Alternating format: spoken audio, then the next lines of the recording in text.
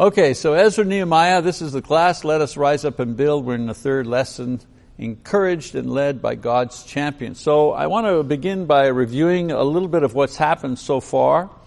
And I want us to focus on the main characters of this story.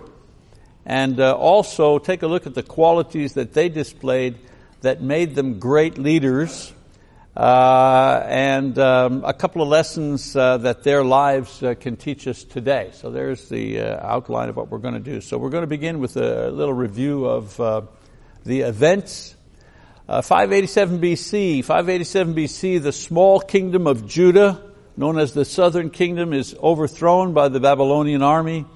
And most of the leaders and citizens remaining in Jerusalem are taken into captivity and they are returned to Babylon. And they are there for approximately 70 years. And during their exile, they multiply in number and they prosper. In the meantime, the Babylonian kingdom itself is conquered by the Medo-Persian Empire and a new king is established. 538 BC, during the reign of the Persian king Cyrus, a law or an edict is passed that permits the Jews in captivity to return to Jerusalem to rebuild their homes and their cities, the temple and the city of Jerusalem itself. I've told you that this process takes approximately 100 years, and it includes a series of leaders who each had a hand in rebuilding and reestablishing the city and the temple and, of course, its society. So it's not just that, 70 years were up, whoops, everybody that's exiled in Babylon, everybody together, we all go back at the same. It didn't work that way. They came back in groups. There was a first group that came back, a second group that came back, a third group that came back over a period of about 100 years. The characters involved, so that if you understand that idea that there were several returns, if you wish, it makes a little more sense when we look at all the characters that are involved. So first character is Sheshbazzar. Sheshbazzar, his name means Prince of Judah, 538 BC.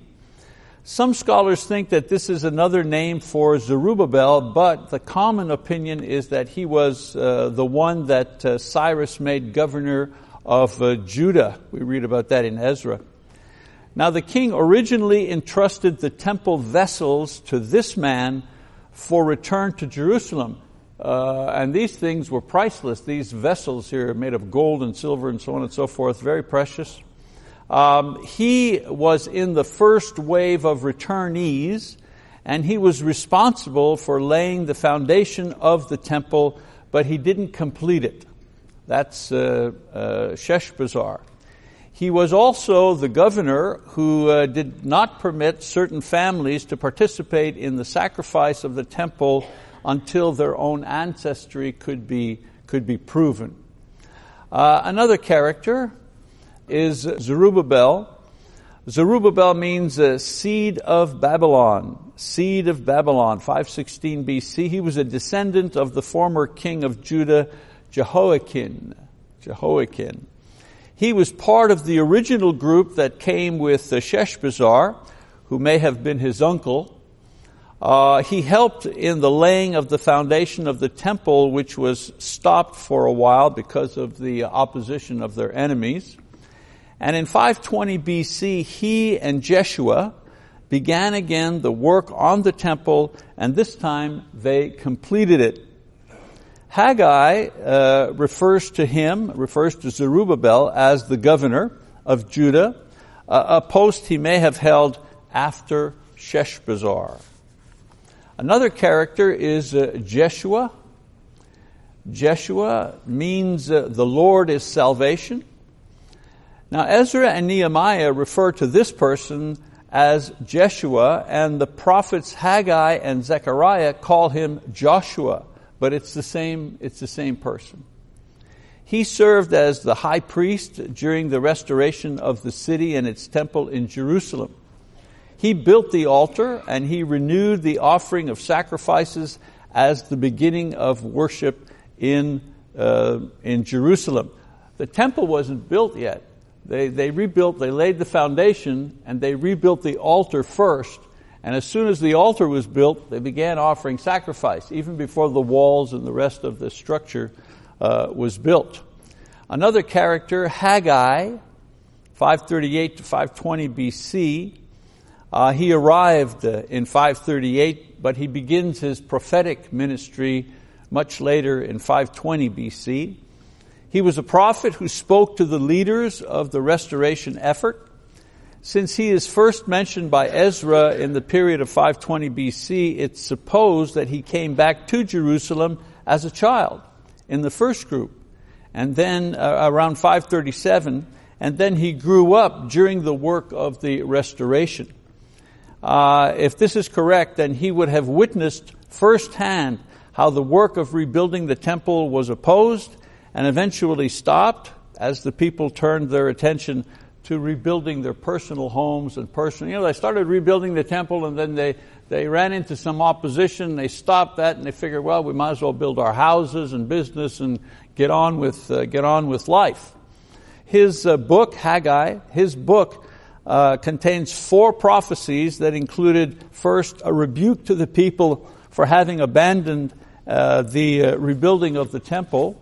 Second, a word of comfort for the people who mourned the loss of the original temple and its splendor. It's amazing. You read in one of the books there that the older people who came back, who remembered what Solomon's temple looked like, they remembered that. And then, of course, it was destroyed by the Babylonians, and they were old enough, they came back, and now they started rebuilding the new temple that was not the same glory, not the same thing. It wasn't built along the same, with all the same materials as the original temple was. And you read about how they mourned, what they had lost. Very interesting. And Haggai offers a word of comfort.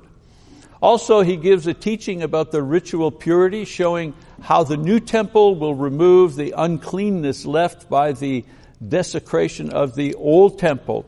And so he establishes spiritual legitimacy of the new temple, Haggai, with his preaching and promises. Also, he makes a promise to Zerubbabel that he would be kept safe despite problems and disturbances in the Persian Empire, which he relied on to do his work. They were always working in a hurry, and they had local enemies around them while they were building and rebuilding. But at the same time, they kept an eye on what was going on back in Babylon or in Persia, because the inner workings of the politics there, who was in and who was out, affected them. If their guys were in, well, they could continue to work, in peace and keep going and building. If their guys were out, it's like lobbyists in Washington. If your guys are in, if your party is in and they've got the power, well, then you can do your business. If your party is out of power, well, then you may have some problems. Well, it was the same. It was the same thing. And so the thing about Haggai is that he prophesied to Zerubbabel, keep working, keep doing it, don't worry about it, the Lord will take care of you, and so on and so forth. That was a part of his role. Another individual that we meet is Zechariah. Zechariah means remember God. 520 BC, when he begins his prophecy. So you see that some of these prophets, they overlap. It's not a very a clean line one after the other. They tend to overlap in history. Zechariah was the other prophet of this time period who, like Haggai, is believed to have arrived with the first group and grew up as the rebuilding was begun. Both he and Haggai were relatively young men who served as God's prophets during a critical time in their nation's history. Today we would say they grew up in the church. You have some young men here growing up in the church, and we watch them the very first day they get up, and they're 9 or 10 years old or something. They lead a prayer, or perhaps they read out of the book, like some of our young guys who they have to put a little stool down to get up, to get straight with the microphone. Haggai, Zechariah, they grew up in the church. They grew up while the temple was being built and so on and so forth. And God called them into ministry when they became young men. his main prophet, Zechariah, his main prophecy between 520 and 518 BC as the temple is being rebuilt, they include a series of visions that promote the idea that the rebuilding of the temple and those who serve are there part of God's plan to eventually bring the Messiah and salvation to the world. So he's what we call a minor prophet. He doesn't have a lot to say that we read about, but what he does say is very critical. Telling these people in real time, what you're doing now, what you're doing now serves God's purpose in bringing the Messiah to the world. And so this was very motivating to the people then. For the people who thought, is this really worth it? Boy, this temple is not going to be as glorious as the original one. And, people are against this. Is this really worth it? And Zechariah was there, sent by God to tell them, oh yes, it's worth it. You are a chain, a link in this chain that will eventually bring the Messiah. So these names, Sheshbazzar, Zerubbabel, Jeshua, they don't just roll off our tongues, as far as Bible characters are concerned. So I thought maybe I'd give you a little background about these guys. And then we have, now Ezra. Oh boy, Ezra. We know a little bit about Ezra, right? Ezra means to help. To help. 457 BC. So Ezra was sent to Jerusalem by the Persian king Artaxerxes I in 458, 457 BC. This was now roughly 80 years after the first wave of Jews had returned. During this time, the physical rebuilding of the city and the temple have been completed, and a regular worship has been reinstated. His task, Ezra, as an expert teacher of the law was to enforce universal observance of Jewish law and appoint qualified people to serve in the temple. Very nice. We built a nice big church building, and we have a big church building and auditorium. We have a fellowship hall. We have a gym. We have parking. We have all kinds of rooms and so on and so forth. But unless you have some ministers and some deacons and some elders, to direct and to get the work going and to serve the congregation, it's just a building. Well, it was just a temple. People had to be assigned. And of course, the Mosaic law, the law that governed the offering of sacrifices and so on and so forth, was very complex. You just couldn't go in and do whatever you wanted. There was a procedure that needed to be followed. And Ezra was called and sent in order to train the people to do this type of work. In his book, we note that he brings with him not only priests and Levites to serve, but he also brings gifts from the king and the people to provide support for the worship and the teaching that was taking place at the temple. They needed things, they needed supplies, and so he brings those supplies with him. Ezra probably returned to Babylon to report to the king concerning his mission. In 444 BC, we see him back in Jerusalem again, this time for the dedication of the newly built wall around the city that was completed by Nehemiah. First they went and they put in the foundation and the altar, then they put up the walls, they finished the temple, then they finished rebuilding the city and the cities around them and the businesses and so on and so forth, and then the very last thing, construction-wise, was the actual wall that was around cities. Major cities in those times had walls for protection. Let's see. In Nehemiah chapter 12, we read that Nehemiah led one procession around the wall, and Ezra led a second group and met. One started on this side, and this side they went this way. They went around the wall, and then they met here, and they did this to dedicate the wall once it was completed. That was Ezra. Another name that we recognize, Nehemiah, right? Nehemiah means God comforts. God comforts. 445 BC. Nehemiah is probably the most familiar character because his book reads like a historical narrative. He is a cupbearer to the king, like a consultant, if you wish, to the Persian king Artaxerxes, and he's given permission to return to Jerusalem in order to rebuild the protective wall around the city. He is named governor in 445, and he's sent along with supplies to complete the task of rebuilding the wall.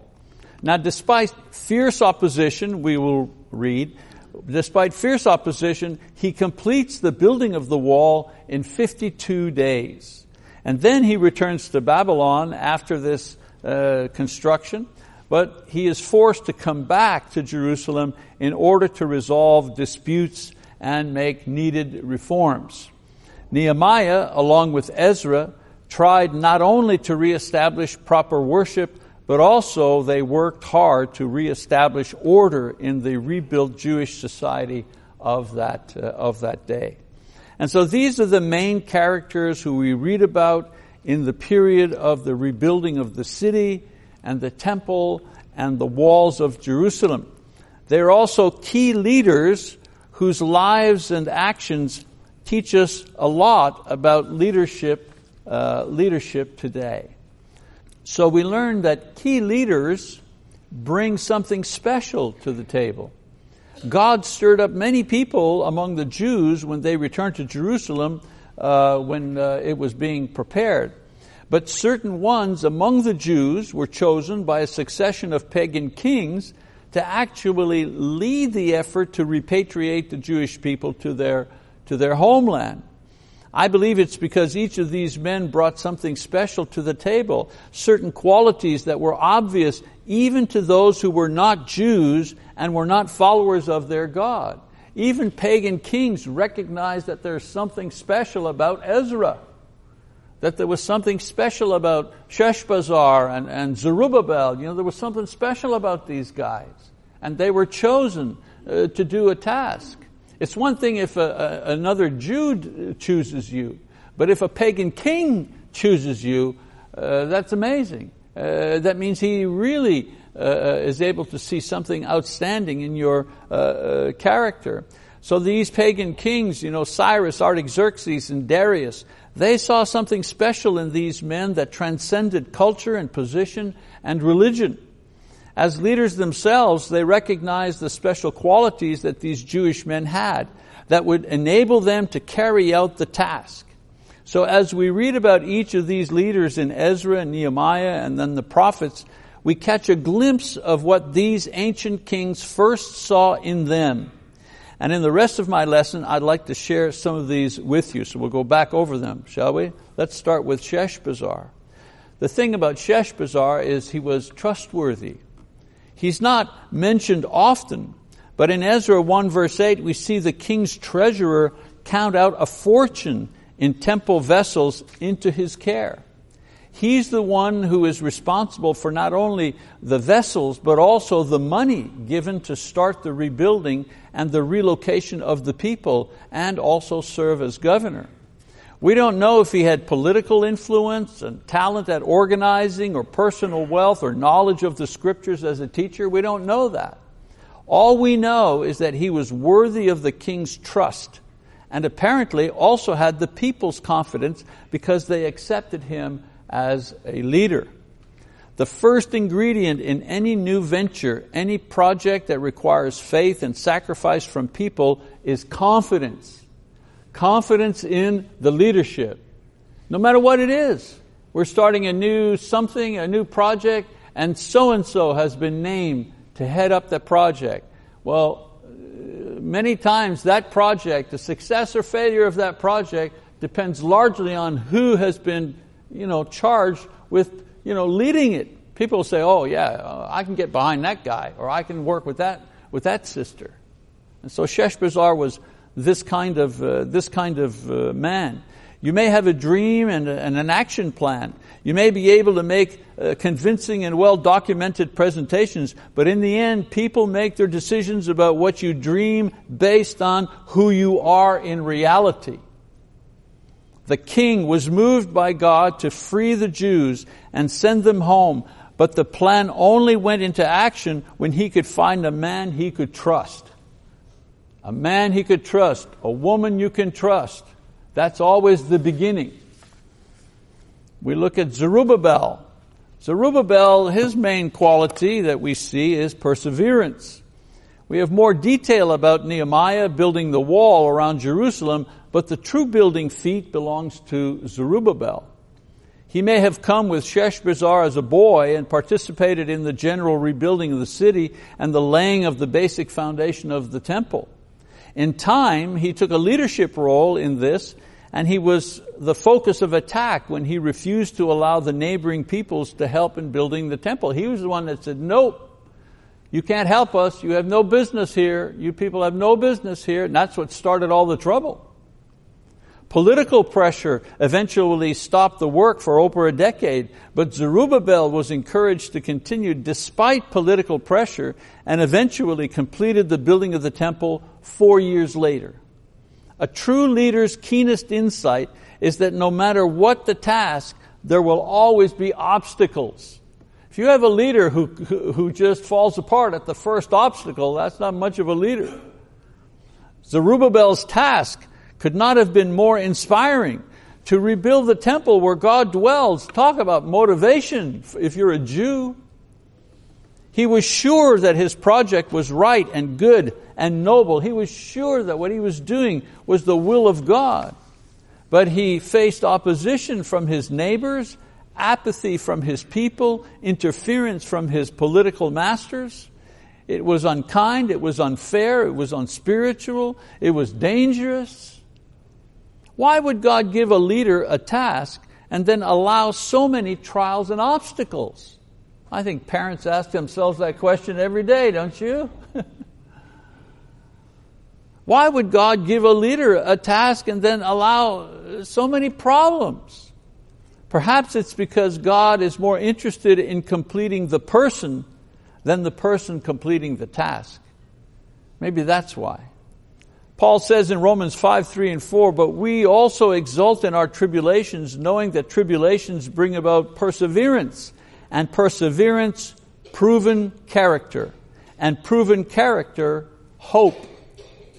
Zerubbabel was building God's physical temple in Jerusalem, while God was building His spiritual temple in Zerubbabel.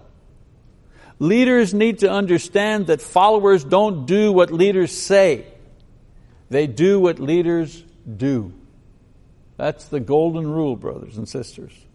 The kings and people provided all the money and all the resources necessary to rebuild the temple, but in the end it was Zerubbabel's perseverance that finished the job. Another character quickly here, Jeshua, Haggai, Zechariah, and their visions. I grouped these men together even if one was a high priest and the others were prophets because they shared the same trait. They had vision. In Jeshua's case, it was the vision of the end at the beginning. Do you understand what I'm saying? He saw the end right from the start. Hasn't that ever happened to you? You see something and you see in your mind's eye exactly what it's going to be, but you're only at step 1. And the hard part is to get people, to see the vision that you see. All they see is step number 1. They don't see step 2, 3, 4, all the way to 10. A lot of times that's how it works. Somebody sees step 10, the completion, and is at step 1. That's where these people were. They saw the completion. They saw the glory. They saw the purpose. They saw the reason and the goodness that would come from all of this. And they spoke about it and preached about it. In Jeshua's case, it was the vision of the end at the beginning. He didn't wait until the entire temple was rebuilt and dedicated and functional before he began to minister. He replaced the central object of his ministry, which was the altar, and he began immediately offering sacrifice and ongoing worship for the people. Spiritual vision enables God's leaders to use what they have in hand, even if it's not all of what they see with the eye of faith.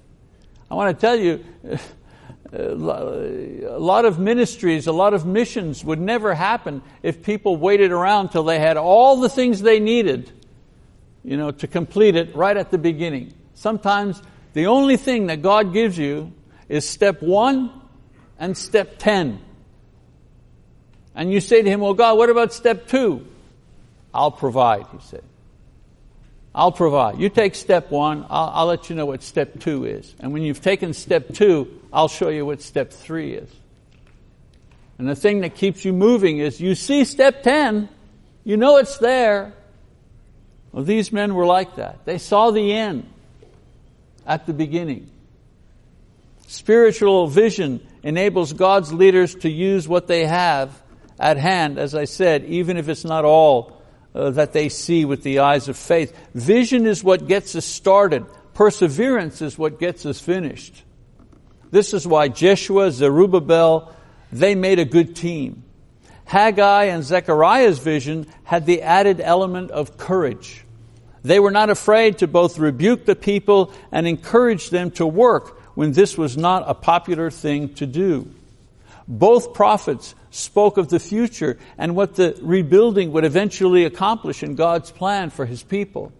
This was not an easy message at a time when the people were unmotivated. The enemies were threatening, and their support from the king, wasn't very sure. It's easy to be a prophet when there's no risk. It's easy then. But men with vision are not afraid to speak God's truth even when it's unpopular, even when it's inconvenient. Their vision of God's will and purpose kept the task on its proper course until it was completed. And so leaders need to have a vision of not only the end and the beginning, they need to see the course set for their followers so they can lead during every step of the way. Next character is Ezra. Ezra had credibility. Oh boy, yes. Ezra had credibility. He was a professional scribe. It says in Ezra 7:6, in the Old Testament, scribes were the true scholars who supervised the copying of the law. His task was to reestablish the professional class of religious workers. Now, there weren't only priests and rabbis, there were magistrates and judges and so on and so forth, that managed the affairs of the people. Not everybody, in the whole land just could come to the high priest to get a decision about something, a land dispute or inheritance thing. They had magistrates and judges. He went to train those people. He was well trained himself and had great ability as well as the highest level of judicial authority. He could impose the death penalty. Ezra 7, verse 26, I believe. That's a lot of power for a Jewish leader. But what gave him utmost credibility as a religious leader was not his knowledge or his training or even his authority. It was his piety. That's what gave him authority, his piety. We don't use this word much anymore, but it's an extremely important spiritual quality, especially for leaders.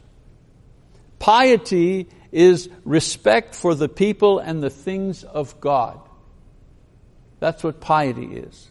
Ezra had the utmost respect for the Word of God and for God's people. In Ezra 7 verse 10 it says, for Ezra had set his heart to study the law of the Lord and to practice it and to teach His statutes and ordinances in Israel.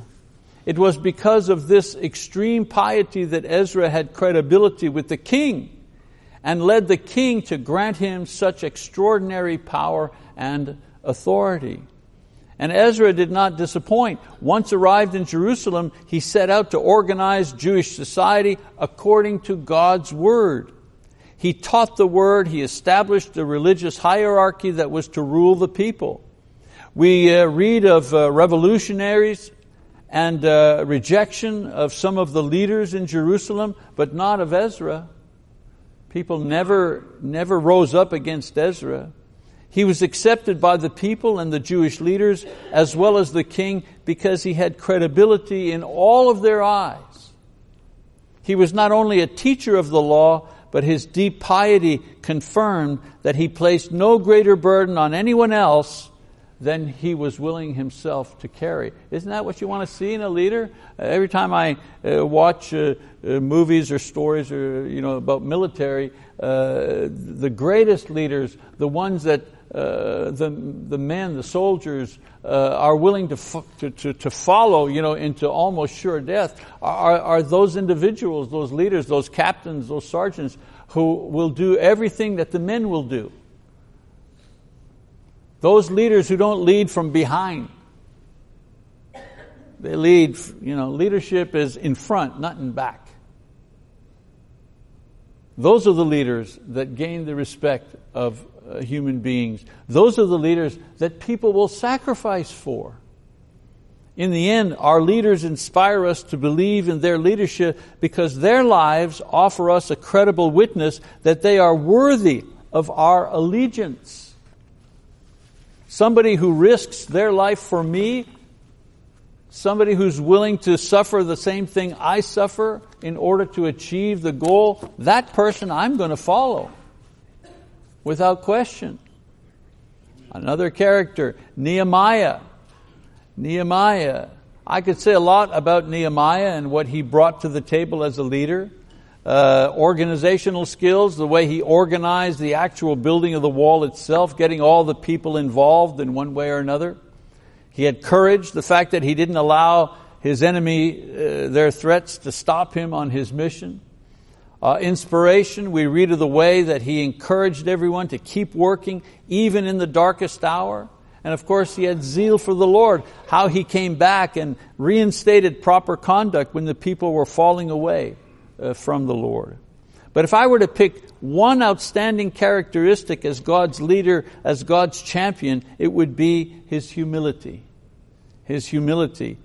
Not many people equate humility with leadership. We see our leaders as bold, decisive, well-organized, multi-talented, but not usually as humble. This is because we don't understand what spiritual humility is.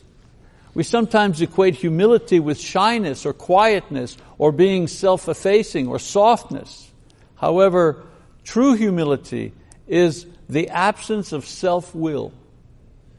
A humble person is one who does not have to have his own way all the time. A humble person does not crave to be seen, to be first, to be right all the time, to be honored or to be praised. In a spiritual sense, a humble person seeks to know and do God's will rather than their will. This effort to know and do God's will creates patience and wisdom, meekness, stillness of spirit, all signs of a person's humble character.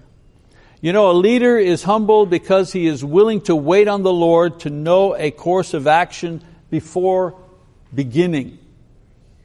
You know that a leader is humble if he is more eager to give praise than to receive it. You know that a leader is humble if he is more aware of his own weakness than your weakness. Nehemiah was this kind of leader, and his humility is evident at the very beginning of his book. After he has the burden for his people placed on his heart, and praying fervently to God, confessing his own and his people's sins, he does an extraordinary thing. He waits. The people come from Jerusalem saying, man, things are bad there. The wall is down. We're in trouble. Oh dear, we're going to die, And so we see Nehemiah, he goes into prayer on behalf of the people. Well, what will they do? Lord, I want to do something, And what does he do? Then he stops praying and he waits. He prays in the 9th month of Kislev. And only in the month of Nisan, which is the first month, nearly 4 months later, does God begin to work out his plan. He hears nothing. He prays to God. He hears nothing for 4 months. Humility enabled him to wait on the Lord and then step out in faith in approaching the king. It doesn't matter what other skills you bring to the table in serving God. Without humility, without courage, expertise or zeal, all of these things will be wasted if you don't have humility. All of the Lord's leaders have to first realize that their leadership is given and directed by God, not themselves. That's why in the church, nobody appoints themselves. Like nobody says, you know what, today's a good day, I'm feeling good, I think I'm going to appoint myself as being a deacon. You know, I know how to do the job, so I'm going to appoint myself as deacon. Or, you know, I've been here for 30 years in this church. I think I'm going to appoint myself as one of the elders. Well, I know you're smiling because you realize it's not the way it works. No one, everyone is appointed. Well, in the same way, in God's kingdom, everyone is appointed. Leaders are appointed. They don't appoint themselves. Nehemiah succeeded as a leader not because he brought many leadership skills to the table. He succeeded because his humility enabled him to see how God wanted him to use his skills. That's why he succeeded. And so every person here today who has been called out for leadership in God's kingdom in one way or another needs to remember two things taught to us by the leaders that we have studied today. Number one, we don't need to have all of the gifts mentioned to lead God's people. We simply have to place the talents that we do have at God's disposal. So many people do not rise to lead God's people because they're waiting for more experience, they're waiting for more talent, they're waiting for more ability, and their time never comes. But God is able to make a great leader out of those who surrender whatever small abilities they have to His will and to His purpose. That's how that works. And then secondly, what is missing in this world is not great dreams or missions, it's great leaders. God is always looking for great leaders in order to do great things for the kingdom of God. God is always building His church, always looking for those who will step up and step out to do His work. The question that begs to be asked today is this: are the leaders of God's people only to be found in the pages of Ezra and Nehemiah, or can they be found in this room here today?